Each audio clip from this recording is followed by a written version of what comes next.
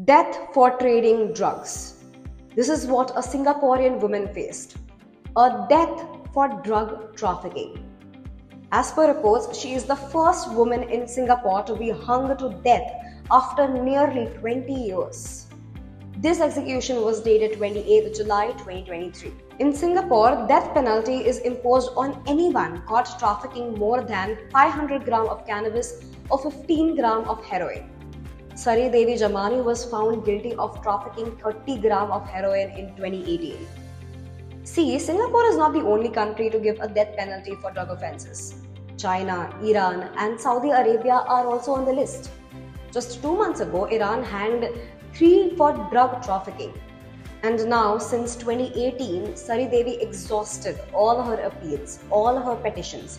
Even a presidential pardon was unsuccessful. What are your thoughts on this? Let us know, and for more updates, stay tuned to Noado.